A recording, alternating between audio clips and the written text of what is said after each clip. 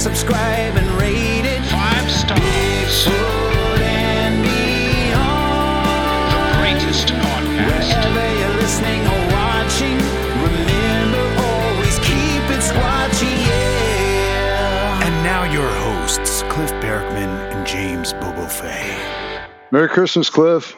Harry Squatchmas to you, Bobo. Nice. It's that time of year. Yeah, it's cold as crap outside, and yeah, it's that sort of time of year. Of course, by the time people are listening to it, I guess Squatchmas was yesterday, but it doesn't really matter. They're with us now. And we also can't forget the Happy Hanukkahs and Merry Festivus. Absolutely. Kwanzaa, we got the winter solstice as well. There's all sorts of reasons to celebrate this time of year. Yeah, I don't know. I'm not really a holiday kind of guy. Never really have been, honestly. Not even Festivus? Yeah, I don't know. I'm just not beyond, October 20th. I don't celebrate a whole lot. October 31st. Oh, well, that's my wife. Yeah, Melissa celebrates Halloween, and therefore I must, and I do, and I love it. But, mostly because I love my wife. So. What about the airing of grievances on Festivus? I don't know. If I'm airing grievances, I'm mostly just inside my own head. Or do it here. Yeah, or come on the air and talk to you about various things. Oh, just grumpy old Cliff, right? Yeah. I sound grumpy now, right? 'Tis the season to be squatchy. 'Tis the season to be grinchy. Well, you know what I do celebrate is Melissa's birthday, which is, of course, is coming this week. And you know who she shares a birthday with? Her twin sister? No, John Wilk from Squatchachusetts.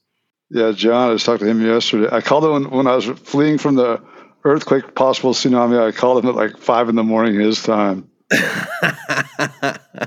And that set off a whole tsunami of other people caring about you. You know how many texts and emails I've handled about your safety and your well-being in the last couple of days? Yeah, it was kind of hectic, but I mean, we're fine. Yeah, tell us the whole story. Like back up to the very beginning. Like you went to bed, I'm assuming. And what time did this thing strike? I think it was like 2:30, something like that, somewhere around 2:30. And of course, for people who have not heard, there was a giant earthquake in Bobo's neck of the woods in Northern California, just a few miles offshore in the Pacific Ocean. But it was a huge one. It was like a 6.4 on the Richter scale, I believe. And that is huge. I've never felt the largest earthquake I've been in is like a 5 point something. That one in 1988, I think it was, down in Southern California. That was a 5 point something. It was big, but a 6 something, that's 100 times more, because I think the Richter scale is an exponential scale. Yes, it's 10 times more each one, I think, something like that. Yeah, because I know I was in the exact same spot. It was 1 year to the day from the 6.2 we had last year. And this was noticeably way more violent. Like I didn't even leave that time, and this one was like way more hectic. Well, yeah, you're the kind of guy that tsunamis flee from. So yeah, I was just came back from the bathroom. I laid it back down in bed. I was just starting to doze off, and I started feeling like that. Like that. You know how it starts? Like you get that rumbling and a little shaking sound, and like you hear the china and all the plates and dishes start rattling. And I do know that. I was trying to explain that describe that to Melissa this morning, because we were talking about the earthquake, and I said, yes, really weird. When there's a big one, you can hear it or feel it. It's like it's half hearing, half feeling. You can sense it coming from a distance, and like there's like, and then you just got it crescendos, and you're wondering, is it going to get stronger? Is it going to get stronger? Yeah, it's scary, man. It's really scary to hear that coming. And so that's what you started hearing, but you weren't even asleep yet. No, it started really shaking. All of a sudden, the bed started really rocking back and forth. At first, I was like, I'm just going to ride it out. Then it kept getting louder and louder. And I turned on the light right away, and the light went out after, I don't know, it was on for maybe 30 seconds or something. I got up. I was trying to put on my pants, but the house was, like those old 1950s, 60s, like they had those, those bomb-proof cameras. They'd film the shockwave of like a nuclear blast bomb going off and showing the houses, like how far they'd been before they actually tore apart. Uh-huh. That's what this house looked like, dude. It was flexing so hard. Like, it was in the ups and downs, like stuff bouncing, like furniture bouncing and stuff coming off the walls. It was, I can't believe how much noise it was loud. This was a really loud earthquake. And the momentum magnitude, like the one that measures like the violent aspects of this, was like a really high for only being a 6.4. It was a pretty really strong violent jolts, and it was just, and Cree just, she was not calm, cool, and collected. She was screaming, and I had one leg on, and I was hopping around trying to get my right leg in. My big toe got caught like in a fold in the pant leg. So I was trying to like balance to get that, and then it's just this big jolt hit and just threw me face first into the table. Wow. So what did Cree do? Did she like throw you over her shoulder and just run out of the house or something? Or what went on here? She was yelling at me to hurry up, get going. I was trying to get my original first edition books like Patterson and some stuff like that. She was screaming to get out of the house, and I was like, I gotta get this stuff. And so I go, well, we're taking 2 cars. We don't want to go in one car. You take your car, I'll take mine. So she took off, and I got out of here like about 5 minutes after her, probably. Now, Boone, you were leaving the house. Well, let me ask you this, because for people, you and I grew up in California. We're kind of used to earthquakes in some sort of way. It's kind of like a strong wind in some way. Like it just happened. This is one of these things you grow up with. And there's several kinds of earthquakes. One of the kinds that this was not, or I don't know if maybe it was. I guess that's my question. But one of the kinds is like you're sitting around, and all of a sudden everything shifts like 2 inches to the left, and you go, "What? Whoa! What was that? Oh, that's an earthquake." But there's another kind, and it sounds by your description that this might have been this kind of earthquake. And I'm not a geologist. I don't know much about this, but the kind that kind of comes in and rolls for a while, like incoming tides of movement with the earth. It was that, but it was a mix. Well, there's like 4 different kinds of magnitude they measure. Everyone knows like the 1 Richter scale, I think that's the S waves, right? Or P wave. I can't remember which one that is now. But then there's the M waves, are like those sharp, like punches, like in the middle, like when it's like doing the rolling. It was a combo. It was the rolling with the punches, like the real hard, sharp, violent shakes, but still with the rolling undulations. And it was hard. I mean, we couldn't even really, we were holding on to stuff, trying to walk around, and it was sketchy for sure. Then, the power, of course, went out. And well, how long did it last? How long did the actual shaking last until it subsided? I don't know. I've heard all kinds of different estimates. I got to look it up. I'm not sure. Someone told me it sounded about right. It was 45 seconds. Wow. That's a long time to be in a sketchy literally earth-shaking situation. Yeah, other people said like from start to finish, like a minute and a half, but I don't know. Because it seems so long when you're in it. Like 5 seconds seems like 20, kind of thing. Yeah, it's like when you see a Sasquatch or something. It was a minute. We're looking at each other for a minute. No, it's like 5 seconds. Yeah. But yeah, the time is elastic in those situations for sure. You left? You just left? Were you evacuated, or did you just choose to leave? No, we left before they even did an evacuation or a tsunami warning or anything. And then when I was driving into town, I called John Wilk because he used to be part of FEMA. So I thought whoever I call is going to be stoked when they hear like the tsunami hit while I'm driving or a bigger one. I was like, that'd be pretty cool. You can say, I was the last guy on the phone with Bose when the tsunami hit. I heard the water hit and everything. So I was talking to John, and he looked on. He said, no tsunami warning. That was after I'd been driving for about 10 or 15 minutes. I got over the bridges. They really reinforced the bridges out here in the Humboldt Bay. They put like $30 million into retrofitting them to survive like a massive earthquake. So I felt pretty good about that. But it touches ground on a couple islands as you go across, and those could totally liquefy and just the bridges would be standing, but the surface level part of the road that's on the islands, that stuff could all liquidate real easily. So you could have the bridges, but then nothing in between the bridges, So once I got over the bridges, I felt pretty good. I was like, all right, I'm safe now. Yeah, because you live on a sand spit at the end of the day, and I don't know if there's any bedrock underneath you at all. No, it's all sand. We feel it real. I'm on top of a sand dune on an old 120-year-old house on Pier and Post. And it really feels it. It's already damaged from the other earthquakes, and the noises it made, it was so loud. Like it was even with Cree screaming full blast, I couldn't even hardly hear her over the noise of the house and the ground and the neighbor's stuff and stuff falling. Well, a 120-year-old house has certainly weathered a handful of earthquakes about that same size. So at least there's some safety or some comfort in that, I guess. Well, yes and no, because they'll tell you like, well, just because it's that means it's weaker and weaker and weaker, not that it's that strong. Yeah, I guess it's like saying, well, that 85-year-old man, he's had flus before. Yeah. He used to be a professional boxer. He could take a punch. Yeah, exactly. Maybe it's something similar to that. Okay, so wait, you drive into town. Where did you go in town? I mean, Denny's? What's open at that time? Nothing. Well, everything, whatever 24 hours was closed because like all the power, the whole county lost power. Mm-hmm.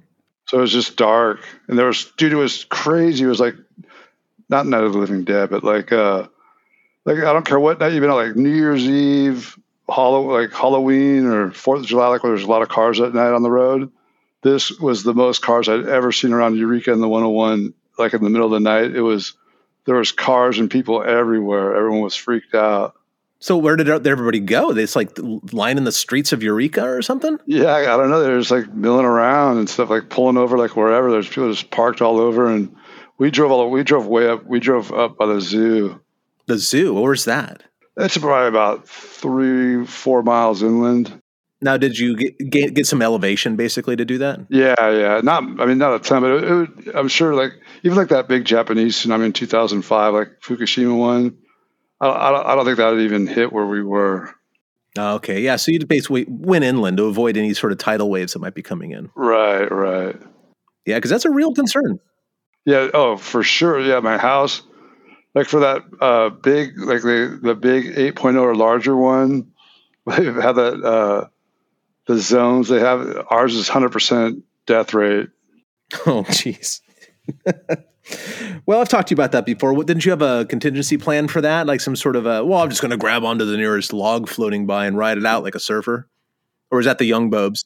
I got my surfboards and I don't surf anymore, but I still got my surfboards and wetsuits. So I just throw that on and sit on the roof of the house and wait for it to come. Well, if it's that big, it's probably the house won't be standing anyways. But we're the first row of houses, so there'll be no debris coming towards us. It'll just be water. So I just got to sit up there, and then as soon as it hits, just jump on and not surf it, but just try to like hold on and float it in, because it's the debris that kills you a lot of times in the tsunamis. Oh yeah, and I think that it'd be chock full of debris once the outgoing tide from that tidal wave happens. You'd be crushed. Have a chance, maybe a 1% chance if lucky going in, but coming back when it goes back out, that's when I think more people get killed in the outgoing than the incoming. I think. Oh man, yeah. I mean, just looking at some of those, some of the footage or whatever of various other tsunamis. The Christmas one a few years ago, and just what a nightmare. Oh God, yeah. Absolute hellish nightmare that would be. Yeah. Yeah, I think I watched every tsunami video you could ever watch. Something like that happened up at Crescent City back in the 60s, wasn't it? 64. My old boss was a cop on the beat, and he actually was the guy that went into that bar and told everyone out. And because he was kind of a dork, and like everyone used to make fun of him. So he was like not Barney Fife, like Gomer Pyle kind of guy. And they just all made fun of him, and he left, and that was all the deaths in the town except for 2 of them, where everyone was in that one bar watching the wave come in, sitting at the bar, ocean view, and they all got wiped out. But I guess, they all made it until, because people that were like further up could hear them and stuff. They made it through the initial. It was the outgoing that they all died. Wow. Okay, so now you're up by the zoo. You're in a little higher elevation. It's probably half hour, 45 minutes after the initial shake, I guess. Then what happened? I got the word. John told me there was no tsunami alert. Then I got my phone and called the emergency number, and it said no tsunami alert. And I was like, all right. And so but Karita was like, I don't trust it. I want to go home. And I was like, I'm not sitting in Eureka all night. I'm going back. And she goes, all right. Well, so we waited like a half hour or something like that, 45 minutes, and drove home. Yeah. And you go back to sleep? I mean, how does that happen? Like, you're probably pretty stressed out at that point. I wasn't stressed out. I was just kind of jacked up. Yeah, but Karita was. Yeah, she didn't go back to bed. She sat there for. I slept with all my clothes on, with my wallet on me, keys on me, all that kind of stuff. Yeah, because aftershocks are coming. Yeah, it hasn't been too bad, really. I mean, because usually it's like when you get a big one like that, there's a lot of aftershocks, like the ones we had in '92, where we had that 7.2 or 7.3, whatever that was. Now that was a whole different trip. That was way gnarlier than this 6.4. I mean, because people don't realize, like, even a 6.2 to a 6.4 is a huge difference. And like every 0.1 is a giant jump. Yeah, an exponential scale. Yeah. So no, was the other one the one that was 6.4? This was down by what, Ferndale? Is that right? Yeah, like Rowdy, I think he broke his pipe saw. Rowdy lives right where like the damage was. Oh, really? I checked in with him and Leiterman as well. And I was a little concerned, man, because Rowdy got back to me in about 20 minutes or so. And I checked in with Steven Stroyford. Never heard back from him at all, but I heard from other people that he's okay. And you and Leiterman. And Leiterman didn't get back to me until like 11:30 last night. And I didn't even think Leiterman stayed up till 11 o'clock at night. Yeah, no one. I guess no one got a hold of him for a while. So I was thinking, man, he's got to have some, because his house is old. Yeah, and he's right on the river and stuff. So I figure if there's a tsunami there, he's screwed. And he doesn't live that far from the ocean. But he got back and he said the communications were down for a while or something. So, but he's doing okay. And I mean, it's a lot like you. He said stuff fell off the wall and it was scary for a little while, but he's okay. So. Yeah, because you never like when there's that one like where it starts ramping up. And you're like, when's it going to mellow out? It's the not knowing like how big it's going to get. Like if they told you, oh, it's going to be like a 6.3, it's going to go for a minute and a half, 2.5 minutes. You're like, then you'd be like, okay, I can ride this out. Go, all right, it's reached its maximum. So then you'd know like you can relax. And on this one, it started to settle down for a second, and then just this huge blast hit. It just goes. So I thought, all right, that was it. That was like I was thinking, well, that was probably like a 6.0 or something like that. And then it also just goes boom, and it went just like everything. That's when it was like, that's when we were trying to get out of the house, like get outside. It was like hard to walk. It was the house was bouncing so hard. Yeah. Yeah. Well, it must have been very frightening. And what's one of the good things, I guess, about it is that a lot of love came out. Again, like I said, it started out this whole thing. A lot of people are reaching out to me on Twitter or emailing me or even on my museum Patreon, asking if you're okay and whatever else. And I think a lot of it is, I think John Wilk put something on Facebook or something, because Moneymaker, of all people, was leading the charge, trying to make sure you're okay and letting people know that you are, or that there's some concern. I had no idea because I was just sitting here. We didn't have any power or internet or anything. Well, I just opened Twitter on my computer here, and this is yesterday, December 20th. This is the 21st right now, by the way, for the people listening. It says, the earthquake in NorCal last night busted up Bobo's house pretty bad. He lives on the beach outside Eureka. He had to be evacuated for a while because of tsunami warning. Please throw him some coin to help him fix his house. Too late for that, man. Yeah, I've known you since 2004 or 2005. Your house has always been kind of in bad shape, man. There was kind of like there was a little miscommunication there because when I was talking to John, when I left, it was pitch black. There was no power. There was no lights. And the noises that we heard, like we thought, like we didn't know what happened. Like we were like it sounded like the whole house just was going to collapse because there was so much pops and cracks and groans and just, it shook so hard. I was like, and the nails, like when you dig into these places, the nails are just little bit and rotten, rusty things. They're not even holding I don't even know how it holds together. And I'm like, yeah, it's probably like, there's probably some major damage. A couple of pieces of siding came off the garage. They're already loose, I guess. The chimney was definitely it's like Leaning Tower of Pisa, it looks a little sketchy, but they said that they okayed it. Like they said, all right, you can have a fire in there. Nice. Well, Moneymaker went on. Another post from yesterday says, Bobo update. The foundation of his beloved beach house near Eureka, California, was damaged so badly by the earthquake yesterday that he will need to move out. Lots of stress there, and over the holidays as well. Well, you know what? Again, I've been going to your house for 15 years. You've always had to move out because your foundation's been damaged. We don't actually have a foundation. We're on pier and post, so it rocks and sinks even more. But yeah, well, because they're trying to get everyone out of these houses because our town's privately owned, and they're selling off the lots and houses one by one as they fix them up. And like mine's like one of the prime ones. They've been wanting to get us out. They're looking for an excuse to get us out, and so we're like, oh man, they're gonna like use all this damage against us, and because we thought for sure like underneath it was gonna be totally like a disaster, and it wasn't much. I mean, from the pictures we took from the last earthquake, it was only like a 5.7.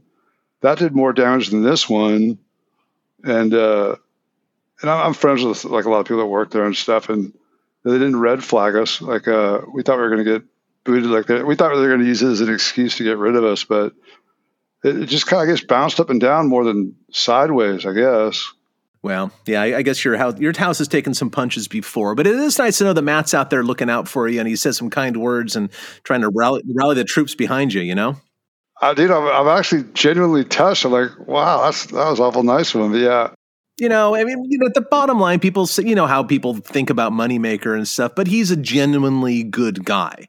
He really does care about his friends, and you and I are brothers with him. Like, he's our brother from another mother is all. And sure, we have disagreements. We might butt heads every once in a while, but he loves us. He loves us. I'm not sure he'd admit it publicly, but he does.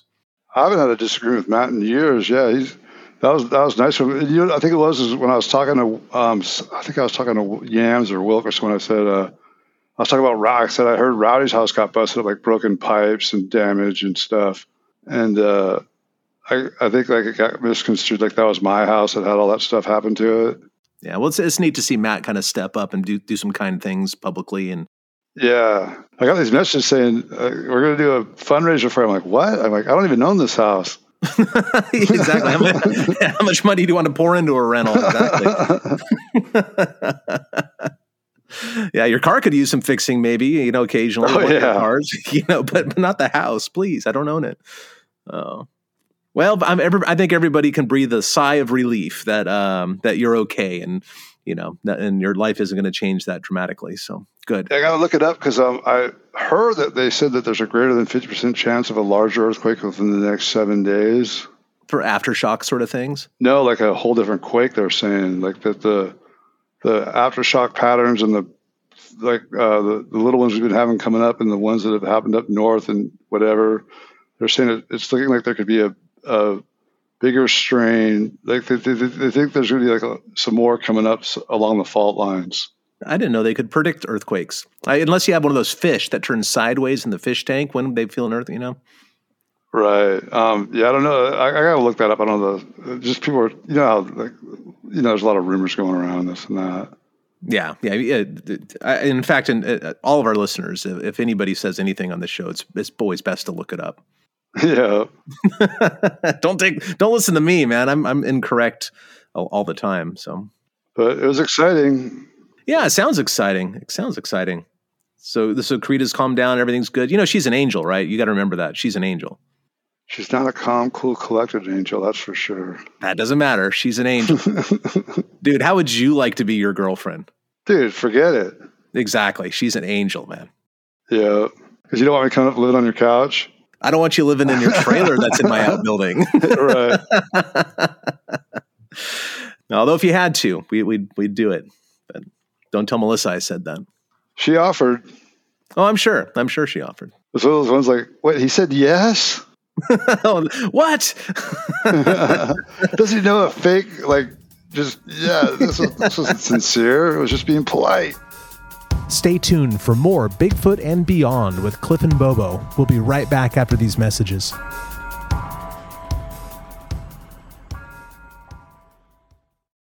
So, any Squatchmas celebration plans for this weekend, Bobs? Going down to Karita's mom's house for Christmas. Then we're going to go down and see my folks for a few after that. And then probably get out for a night with Bart, coming back up, stop in at his place for a night and get out, do a little looking around because that's always fun. Yeah. So what time? When do you expect to be back home? And by New Year's or after? Oh, after for sure. Well, we have about a half hour left on the podcast here, and we haven't even talked about what our topic is today. It's a good thing we don't have a guest. Oh, the question is, how did Bigfoot handle the earthquakes? Is it? Well, you tell me. How did Bigfoot handle the earthquakes? Just fine. We can move on now. Great. All right. Well, the next part of our podcast, now that we've got that over with, is, this is the last podcast that we're doing for the year 2022. So we thought that this would be an appropriate time to not have a guest, not have a witness, not do Q&A, not do any of that stuff, and just kind of talk about some of the events that, for us at least as individuals, were highlights of this past year. And I was thinking, God, what are they? And I sat down to start thinking because we agreed we're going to come up like 3 to 5 or something of them, I started thinking, God, that's really hard to think of, like what actually went on. And I thought of maybe 2 things or whatever. So, I don't know. So I started going through my phone and looking back at the photographs. And I was like, wait a minute. All sorts of stuff happened this year. Just tons of stuff, more than we can even cover in an hour program. So yeah, we've got a lot to talk about, Bo. Did you do your homework, Bobo? I thought I did, but the one of the articles I found was not from this year. I just read it this year, and it was actually a couple of years old. And I was trying to think of, and I was like, I'll think of something. And I was like, God, I can't think of anything like really stand out from this year, really. Really? Yeah, that's how I started too. So that's why I kind of wanted to put it to you. Number one, because it was hard to think of things until I went back to my phone and looked at all the photographs that I took this year. Then I realized, oh my God, there's so much stuff. And number two, I've always kind of, in a weird sort of like masochistic sort of way, I've always kind of wanted to be the teacher asking Bobo if you've done your homework. Usually, yes. Usually, yes. Yeah, you're a good student. You're a smart guy. All right. Well, did you come up with anything? What would be the 1 or 2 things that you did come up with? Like, what do you think that, what was important this year that actually did happen? You guys, for me, it was you guys rediscovering the Freeman film site and getting measurements. That was probably the biggest thing for me. Well, yeah, I think that was an important thing. And we always knew where it was over at the Deduck Springs on the other side of the pond, by the way, which is not called Deduck Pond. It's called Walden Pond. It's got a little trivia there for you, but everybody else calls it Deduck Pond. Going back there with the NABC team and filming at the film site and taking measurements and stuff, and trying to wrap our heads around a little bit about what happened there that day on the Freeman film site on August 20th, 1992. By the way, it is 1992. Sasquatch Legend Meets Science, the great documentary, has it as 1994. And because of that, other sources also have it as 1994, but it's not true. It's 1992. So that's an error out there. But yeah, I thought that was a fairly important thing to have been done because no one else has really done it. And of course, if you are a member of Bigfoot and Beyond podcast, if you are a subscriber, and you get that extra, 45 minutes or so of content every single week, you have probably seen the video that we filmed out there at Deduck Springs. A little bit more work needs to be done. I'm missing a measurement. After all that time I spent out there, I need one more measurement to really wrap my head around how big that thing. The thing is, where Freeman was standing about 60-something feet away, I've got it written down, I can't remember, which isn't that far away. It's really close, especially when you're there, my God. And the thing walks behind that stump, that big stump, which is now cut down, I might add, so we can't use that as a height estimate. It walks behind the stump and walks behind a tree and comes out between that other fir tree and the stump. Where it walked is actually at a different level than in front of the stump. So even if he did measure the front of the stump, and they say it was about 7 feet tall, I guess Bill Lowry and Wes Summerlin went out there and the records show that it's about 7 feet tall. It doesn't matter because we don't know the difference in elevation between the ground at the front of the stump and the back of the stump. So that's the one thing left that I have to go back and measure. And that area is going to be inaccessible until probably July. So I'm planning a trip to the Blues this year. What's the elevation? Oh, I don't know. I mean, probably 4,000 feet or something. Yeah, but I'm not talking about that kind of elevation. I'm talking about just like a 1.5 foot difference. It's somewhere between a foot and maybe 2.5 feet difference. I don't know. I'd have to go check it out. But I need to know how the difference between the ground level behind the stump and the ground level in front of the stump. And then, and of course, the fur that the thing walks by, I believe I have 2 sources. One of them is from Freeman's own mouth, and he said the thing was 16.5 feet tall, if I remember right. What? Oh, the tree. No, not the animal, no, the tree. And I think that's what it is. That I got that from one of the interviews Freeman did at a Western Bigfoot Society meeting. That's been published on Todd Prescott's fantastic YouTube channel, Sasquatch Archives. I think he said the tree was 16.5 feet tall. Let's go back and verify that, of course. And then somewhere else is about 16 feet. So I got to figure that out. The tree's not that big now. It's like 25 or 30 feet tall or more. So we can't really use that. But there's a couple other things we might be able to use to get a good size on the figure. Now, it's been published that thing's about 7 feet tall. I don't think it's that big. which isn't surprising because it was also published that the Patterson-Gimlin film subject is about 7 feet tall, and I don't think she's that big either. I think she's much shorter than that, somewhere between 6 and 6.5 feet tall.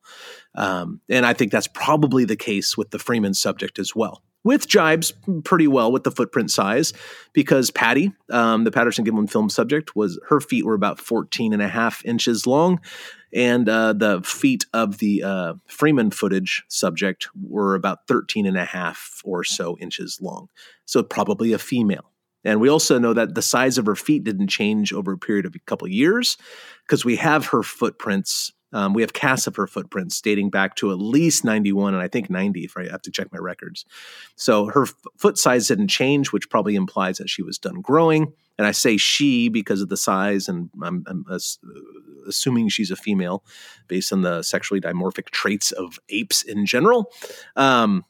Yeah, so that kind of jives. But man, she looks really big, doesn't she? If you've seen the footage that we posted on our Patreon site, she's big. And maybe not tall, but she's big. But her arms are kind of thin for how big she is, I think. Yeah, well, her torso, that's what blows me away. Her torso is just nuts. Just wholly, like front to back and left, like the whole thing. She's just giant. It's like Patty again. And it kind of matches that female, what we assume is a female that Dennis Full filmed in Kentucky walking away. Yeah, very similar in body shape. Very similar in body shape. Yeah. That's one of the things I always liked about those photographs from 1988 that Dwayne Freeman got.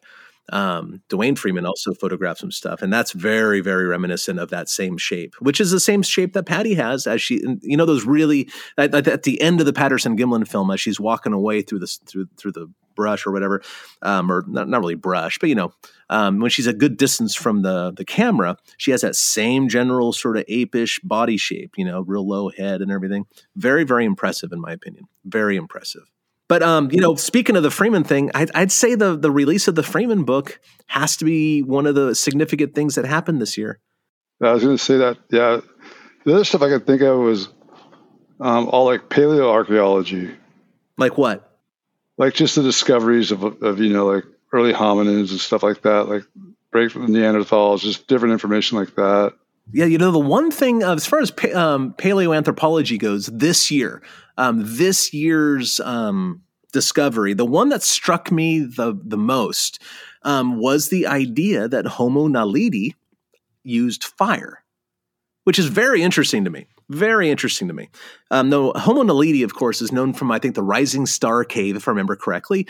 And they discovered a lot, like 40 or more individuals in this one particular area, in this one cave. And the cave is very hard to get into. And generally speaking, the guy who discovered them, I mean, I think somebody went in there and brought a piece out and he published on it. So he gets kind of credit, but it's his team that did it. He hired an army basically of women paleoanthropologists because the cave is so small that he needed small-bodied people to get down in there and do the dirty work, you know, get down in there and dig these fossils out.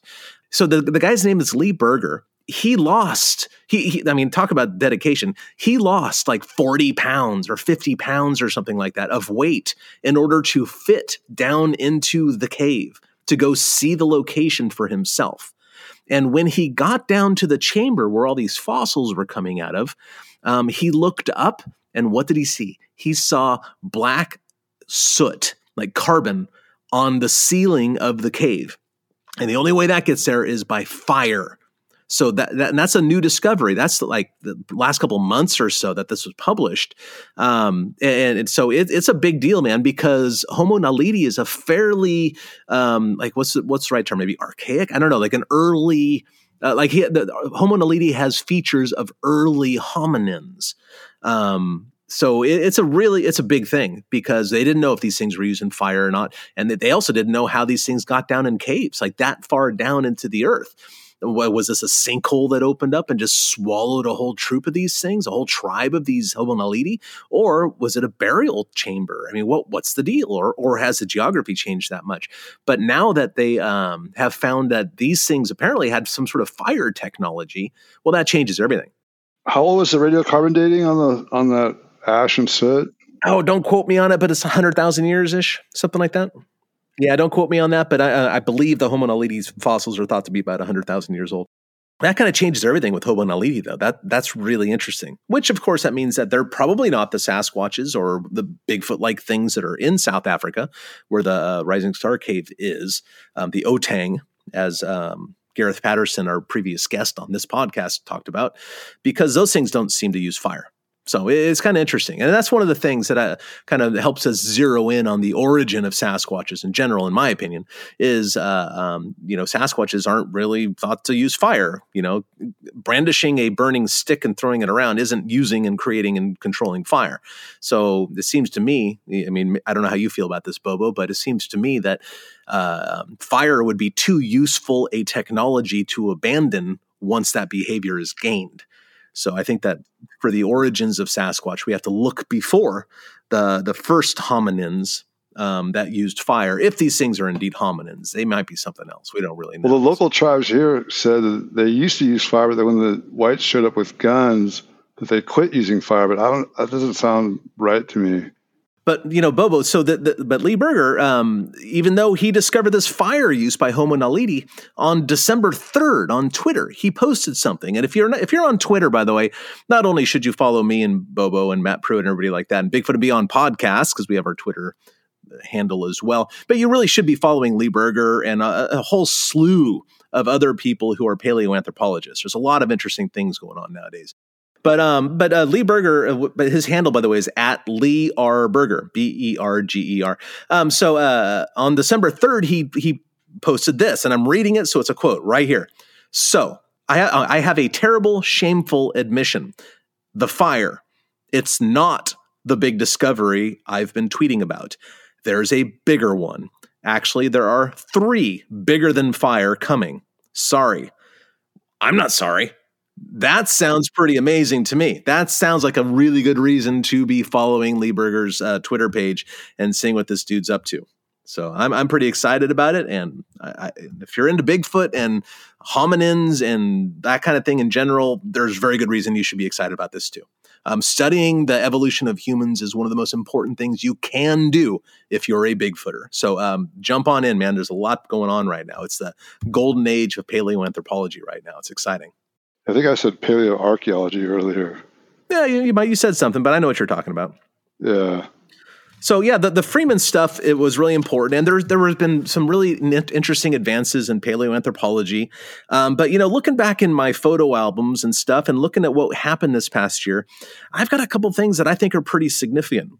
Like first of all, in March and in May, the team here at the NABC found footprints in our study area.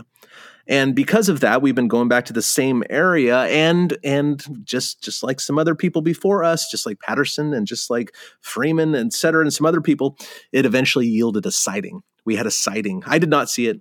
A couple of my employees caught a glimpse of this thing in August. So if you're a member of the museum, you'll be getting more information about that really soon. But yeah, so once again, research data has yielded results. And for you Bigfoot field people out there, if you use your data, if you use the information that you are gathering to focus and drive your research, results will happen. But yeah, so that's the last big news, I guess. We actually, one of my team members here had a sighting out at our location that we nicknamed Easter Island. That's about the last thing that's not true, actually. Because another interesting thing that happened this year is that we had a friend of the show and a former guest, Darren Naish, Dr. Darren Naish, come visit. And I was lucky enough to go take him to Easter Island and for a walkabout. And because he has written a skeptical book, but he's very interested in mystery animals, as he calls them. I had him at the house for dinner. Showed him the cast collection. He was very impressed with a lot of it. He had some very kind words to say. Things like Sasquatch is the best supported of the cryptids, in his opinion, with data and evidence and whatnot. By far. Oh, yeah, easily. So Nico and I took him on a walk out at Easter Island because that's the spot where footprints have been coming out of lately. And we found one maybe footprint, a maybe. And if you're a member of the NABC, and by the way, thank you to all our listeners here who have become members of the North American Bigfoot Center. We really appreciate that. Once we posted the Freeman videos on the Bigfoot and Beyond membership area, another 5 or 8 people hopped on board at the NABC, and we appreciate that. But if you are a member, you'll be seeing the footprint, the possible footprint in the ground. But so we got to show them a possible footprint that was pretty weather beaten. But between that spot where the footprint was, and by the time we got back to the car, we heard 3 distinct noises that none of us could explain if Bigfoots aren't real. And Darren himself said that the first one that we heard sounded like an adolescent human yelling. About halfway back to our vehicles on the hike, we heard a scream, just a straight out scream from a good distance away. Just, ah! Which he was also, I think, rather impressed with.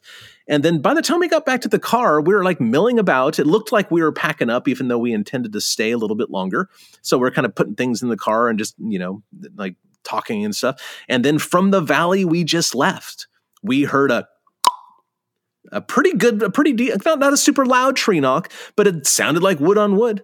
And so on that walk, we got a maybe possible old footprint, nothing you can take to the bank, and then 3 possible noises. And it was cool, man, because, I don't know what those sounds were. I mean, they might have been a Sasquatch. I don't know what else they would have been. And then Darren is very familiar with the woods. I mean, he lives in the UK. So maybe he's not familiar with the North American stuff so much as he is as the European stuff, but he didn't know what those sounds were either. So it's kind of neat to take a skeptic, and he's skeptical and appropriately so, by the way. I'm not saying he's a scofftic. He's skeptical as anybody with his credentials and intelligence should be. But it's kind of neat to take people out and then have them experience something that isn't easily explained away. I love that. That's the best. You're like there in your face. Well, it wasn't quite like that. We're our friends after all, but we're friends. Maybe we're not such friends. I can go in your face, Naish. Told you, jackass. No, he's a good guy. I had him over at dinner, and yeah, he was a very, very sweet man, very articulate and fun, and really interested in the mystery animals, and well versed and pretty well versed in a lot of the data and information. And yeah, that was the old Bobes talking. Well, I hate to tell you, Bobes, but you're old now. I know. I accept it. Stay tuned for more Bigfoot and Beyond with Cliff and Bobo. We'll be right back after these messages.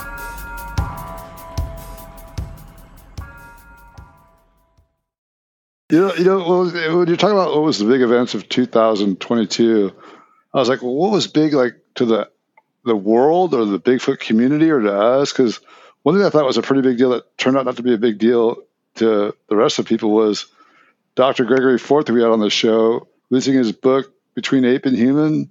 Yeah, he says the Lihoa, the little like Homo floresiensis type creature down the islands down there, he thought he put a book out saying he thinks they might still be alive or just went extinct within the last 100 years maybe. That is a huge step forward, especially with somebody like Gregory Forth saying that. When somebody of his caliber says something, I think a lot of people perk up their ears and listen. They may not be, taking that and running with it. Just like, Dr. Meldrum, for example, shares that there's a lot of people out there who have an interest in the subject that aren't willing to share it. And even Darren told me that while we're in the garage together. He goes, Cliff, you may not seem like it, but there's a lot of people in academia who are watching what's going on and being very hopeful. They're not convinced, but they're very hopeful, which is, frankly, a really good reason for us to watch what we say and do in public, especially people with any sort of high profile situation. Luckily, no one listens to this podcast, so we don't have to worry about it. But which is a joke, by the way, of course. A lot more people listen to this podcast than I ever thought would be possible, and we couldn't be more grateful. Thank you. But when people are out there listening in academia, it kind of reminds me, it's like, oh yeah, we have a responsibility to present ourselves as the best we can in the most scientific light as possible. Speak for yourself. Well, I have that responsibility. You just have a responsibility to be the Bobes as loud as you can. And luckily that's the way you roll. So, yeah. And speaking of academics, like you had Pat Spain on, I missed that episode 98, but he had mentioned that he had a colleague that knew of an older researcher scientist that told him that the Lihoa survived at least until the 1920s, and he could prove it. And then the guy subsequently died before he got the information. Yeah, if Homo floresiensis persisted until the 1920s, that would be absolutely mind-boggling, earth-shattering news. I mean, it would make your earthquake look like nothing. Like, that would be fantastic. But, Pat Spain actually reached out to me recently. He has apparently another book coming out soon, so you're going to get a chance to meet him because he asked if he could come back on the podcast. And of course, I said, "Oh, absolutely." So but it's the holidays right now, so we're having a hard time connecting. But I think early in 2023, we can look forward to having Pat Spain back on as a guest. And Pat Spain is a fantastic guest. He's really articulate, super funny. He's been on TV. I forget the name of his show because I don't watch much television, but he has so many neat stories. And he's gone out looking for the orang pendek. He's gone out looking for the Mapinguari. He's interested in these sort of things that we're talking about. And he's a biologist on top of it, like legitimate scientist. He's professional, employed as a scientist. So he's the kind of guest that I'd love to have on. So looking forward to having him back on this coming year here. So that'd be great. Yeah.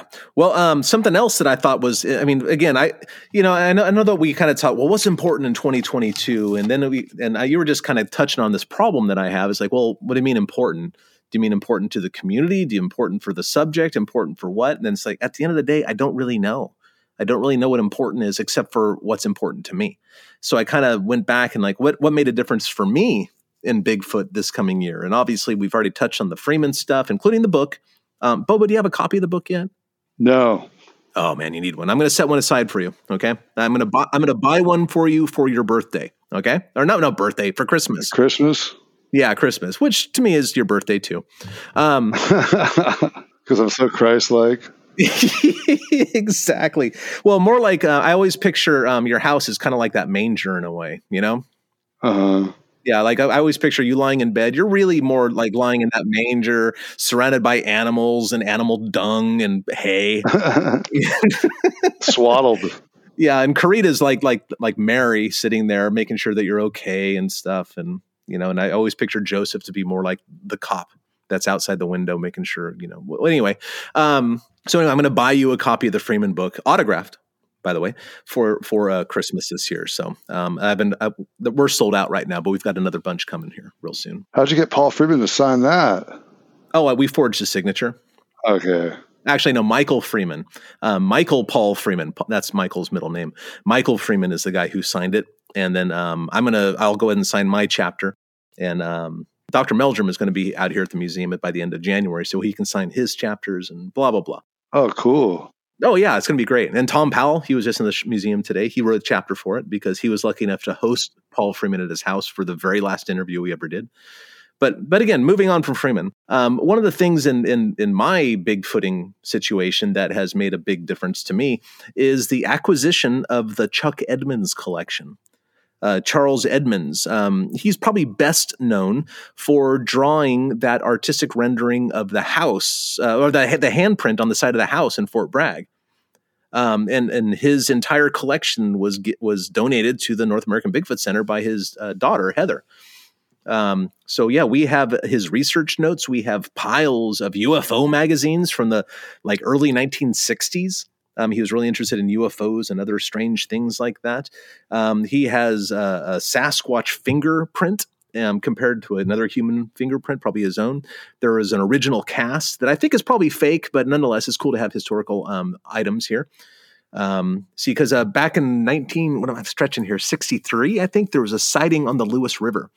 John Green wrote about it in his book, and word got out. And then a few days later, Chuck Edmonds went up there and found footprints, and down the river a bit from where the actual sighting was. Apparently, John Green was with him at the time, I believe, and he cast it. But I think in the meantime, somebody went out and they tromped around in some stompers because this footprint, I don't believe, is real.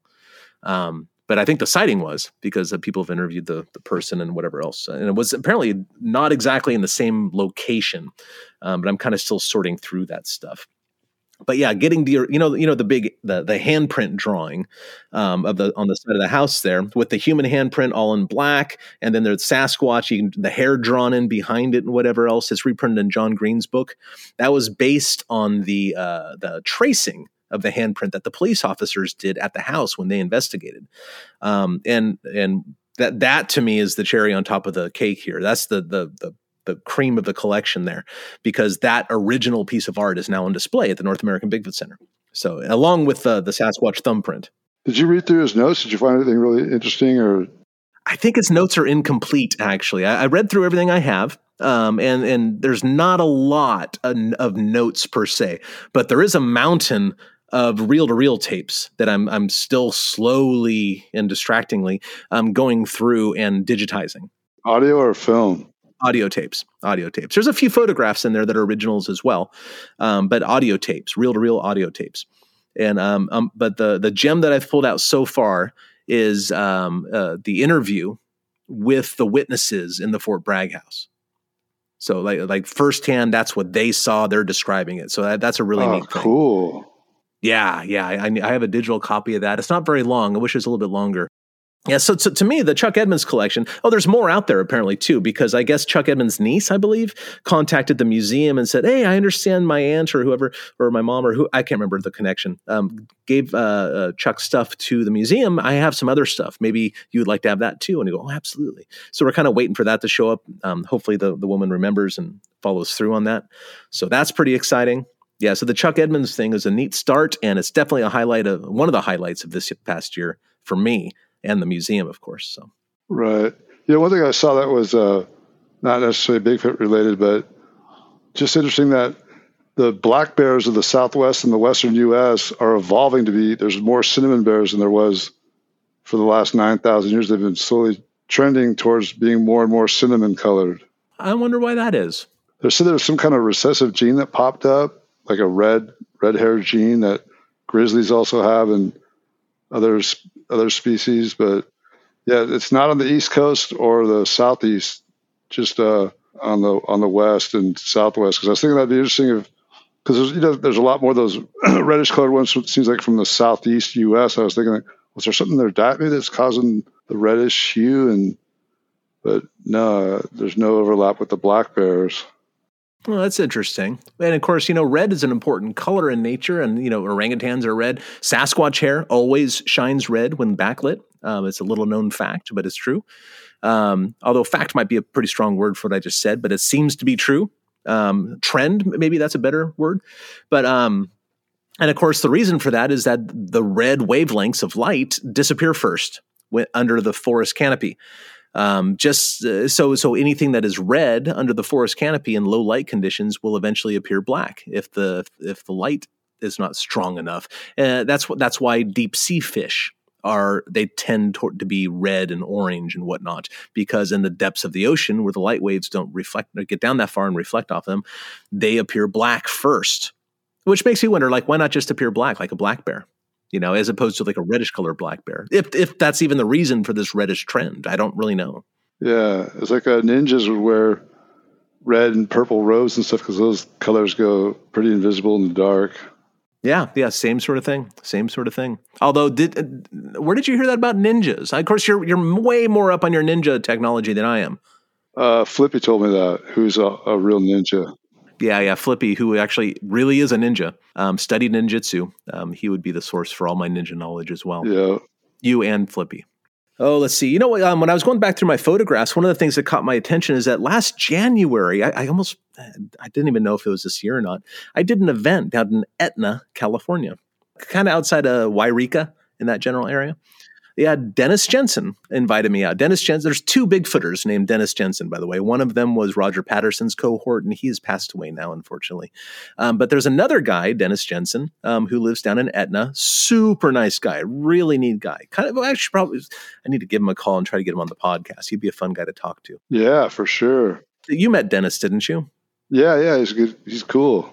Really nice guy. Yeah, I stayed at his house one night when I was down there and just kind of reached out on a whim and said, you want to come down and do this? And I said, well, you know what? I do. It's kind of one of these unpaid events. I got a couple free beers out of it, and that was it, But when I went down there, And Dennis donated to the museum while I was down there a handful of photographs, not the actual copies, but he let me take pictures of his photographs. But he actually donated an original cast by this unknown legend of Bigfooting. Someone you and I know of, but very few other people do. I think the early guys knew about him. Yeah, Mel Hester.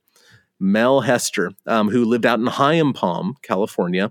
I never had a chance to meet him, although you and I showed up on his doorstep and tried to speak to him. And he kind of ran us off a little bit because, we're ne'er-do-well showing up on his doorstep in Hyam. Oh, you never got to go in and talk to him and stuff? You did, didn't you? No. We showed up and he came out and kind of, I'm sure he was packing and said, "What are you guys doing?" I said, "Oh, we blah, blah, blah, Bigfoot." And he went like, "Not today, guys," and kind of ran us off. Oh, yeah. Dennis Jensen's the one who hooked me up with him. I thought you were with me when I went, because I went to his house a few times and hung out with him. No kidding. Wow. What was he like? I never had a chance to meet him. He was a classic old cowboy, like cowboy poet guy. One of those guys who does the cowboy poetry. Yeah, and what exactly is cowboy poetry? You never seen those guys? I don't know. Oh, it's I can't explain the whole thing. It's just it's like a genre of poetry. It's pretty cool. All right, I'll try to check that out. I'll look it up. Yeah, he did that. He wrote some books, on that sort of things, and he's a really interesting guy. He's the guy that told me that. Well, he was good friends with Lyle Laverty. He stayed in touch with Lyle Laverty up until he died, who, of course, took the pictures of the PG film site Trackway. The next morning, he was a young guy working for the Forest Service who ended up becoming the undersecretary of the Department of the Interior, which he was the second in command of 53% of all U.S. land mass. So, he was a pretty important guy. And he told me that he goes, he won't admit it, but he told me, I know for a fact, he's seen him twice. He's seen him on fires in Six Rivers National Forest back in the 70s. One, he was with a con crew with a couple dozen guys, and they were cutting a fire line. It was twilight, and this thing walked through the middle of a big male, walked like a big 8-9 footer, just walked casually. They watched it for a couple hundred yards, and then it was gone. Then I can't remember their story now. And I told Perez that, and Perez interviewed Lyle, and Lyle denied it. Oh, really? Okay. I think I have a copy of Perez's interview. For a little while there, Daniel. Daniel's a good researcher and everything. He's not super technologically savvy, and I don't think he would disagree with me on that. So he asked me to digitize a couple of his of his interviews, which I was more than happy to do because he interviewed Titmus, for example. Really, really interesting stuff. But yeah, so I didn't know that. So how long did you have an opportunity to talk to Mel? I spent a whole afternoon with him one time, and then another time I was there. We went and had dinner at the bar, and then we drove around a little bit. He showed me spots. He showed me the ponds where he got tracks. He took me to the places where he'd found tracks in the past, and most of them were like wintertime, springtime. Was it up on was it Salmon Ridge? Is that right? I can't remember the name of the ridges, but they were mostly north of town. The pond was northeast of town, Hyam Palm. And he took me to some places to keep an eye on these places, but it was such a far drive from my house. Like I had to go by 50 other Bigfoot spots to get to that spot, so I didn't really go out there much. Yeah, well, Hyam Palm's a long way from anywhere, man. It is. And the people out there it wasn't the coolest crowd living out there. It was just a bunch of weirdo pot grower outlaw types. Yeah, a lot of tweakers. People live there for a reason. Remember we were there, we said hi to those guys, and they tried to start a fight with us that day. Well, this is a shady area, man. A super shady area. I have nothing to fear, man. I've got Bobo with me. I was like, we'll clean these guys' clocks. Like, remember that? They said, I go, how's it going, boys? He goes, who you calling boy? I use a 5-gallon bucket for a cup. Oh, I do remember that. That's yeah. What a weird thing. What a weird thing. Like, how do you walk then? Yeah. Yeah. Talk about junk. Who wants that? Oh man. Oh yeah. So anyway, yeah, got an original cast. Got a Mel Hester cast. Maybe one of the only ones in existence. How big is it? Oh, it's about 16, I think. He had 3 or 4 at his house. I remember. I think he even had like a knuckle or hand cast. I thought like none of them were great, but you could see them. Yeah. Yeah. Well, if you know what you're looking at, like if you're casting most of the stuff you come across, most of them aren't going to look great. We've been preconditioned by things like the 82 casts or the Patterson casts or a lot of the Blue Mountain stuff. We've been kind of preconditioned that they should look like this, but the majority of the Sasquatch footprints you find out there are kind of vague. Most people would walk right over them. And that's why if you come into the North American Bigfoot Center, we have on the wall out here, because we sell various casts, casts that I either own the rights to or I can give royalties to the people who actually own them. I keep one on the wall. It's actually a Laurie Jo Hamilton cast. And we keep one on the wall. Then she goes, and I go, well, this is what most footprints look like. And it just looks like a big blob. And then I go, well, but this is a beautiful cast. And let me show you. And then I outline the heel and I show where the toes are. And everybody sees it. Everybody sees it after I point it out. And they go, oh my God, yeah, look at that. And it's a beautiful cast. But it takes an eye to see these things, which is why most people just walk right over them. I shudder to think of how many tracks I've walked right over or stepped on that were like faint, and I was just going too quickly, not paying attention. Yeah, you got to walk slow, and that's one of the graces of getting older is that like I'm really not in a hurry anymore to get anywhere, and I do take the time and I walk slow anyway, but the older I get, the slower I walk, which drives Melissa nuts. I'm slower, but at least my eyesight's going. Exactly.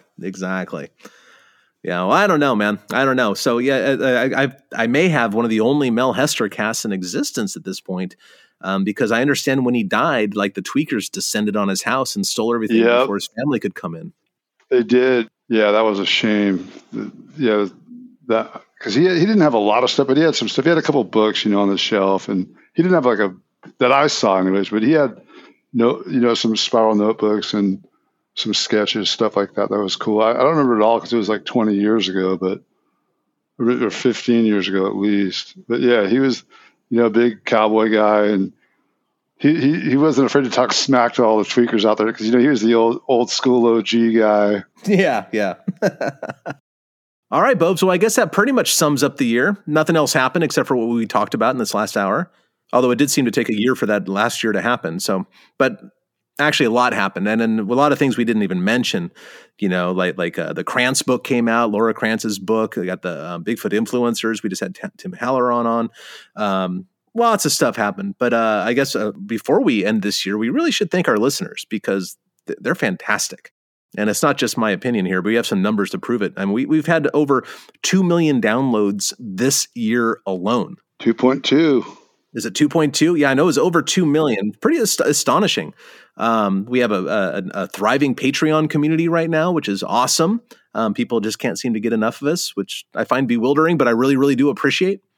Yeah, so there's a Patreon thing happening where you get extra content every single week, another 45 minutes of Cliff and Bobes. Really, really appreciate all the kind words that have been coming in and basically all the love, man. So thank you very much to our listeners. And also, Bobo, thank you. I've had a good time doing this. It's for a job, this isn't a bad one. No, this is great. It's the only bad part is trying to coordinate times when we have guests or anyone else on. Oh, I know. You try to schedule Bobo. Wait, you do that every day. I mean, yeah, it's tough, man. I gave up. No, I mean, between my schedule and your schedule, it's tough to do this, but it's worth it at the end because have you been, I mean, sure, we get every once in a while we get a nasty email from some self-loathing person or whatever, but by and large, 95 or 98, Cliff and Bob's loathing. There's a lot of loathers out there. But by and large, man, the positive emails that keep coming in, the kind words from people are saying stuff like, yeah, I was ill, like sometimes with cancer and crazy life-threatening stuff. And they're saying, yeah, your podcast helped me get through that.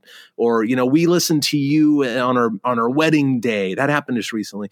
Or, there's just so many kind words pouring in. What's way more important than sending us the emails is we got to thank the listeners for, as we asked them to do, go on and give us a rating and a review. And we've gotten a bunch of those coming in. They've all been great, and that's helped grow the show also. So thanks for that.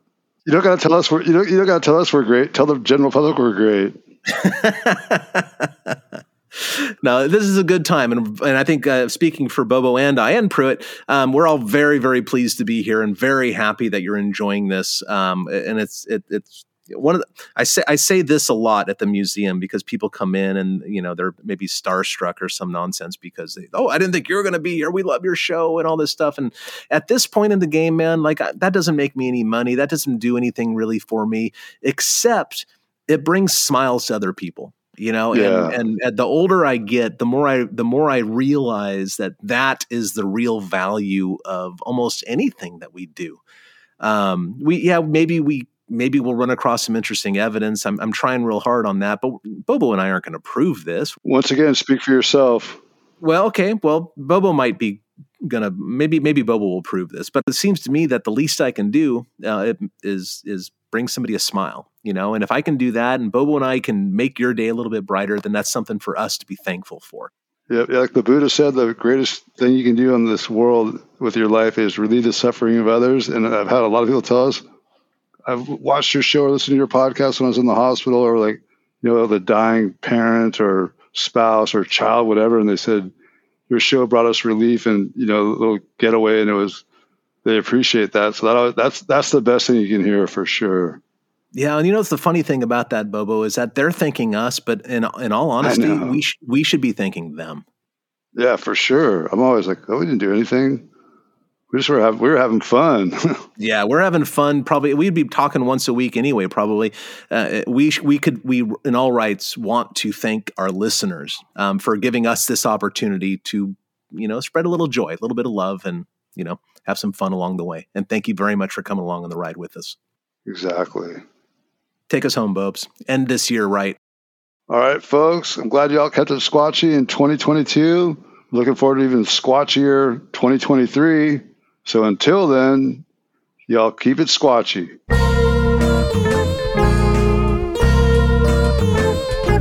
Thanks for listening to this week's episode of Bigfoot and Beyond. If you liked what you heard, please rate and review us on iTunes. Subscribe to Bigfoot and Beyond wherever you get your podcasts, and follow us on Facebook and Instagram at Bigfoot and Beyond Podcast. You can find us on Twitter at Bigfoot and Beyond, that's an N in the middle, and tweet us your thoughts and questions with the hashtag Bigfoot and Beyond.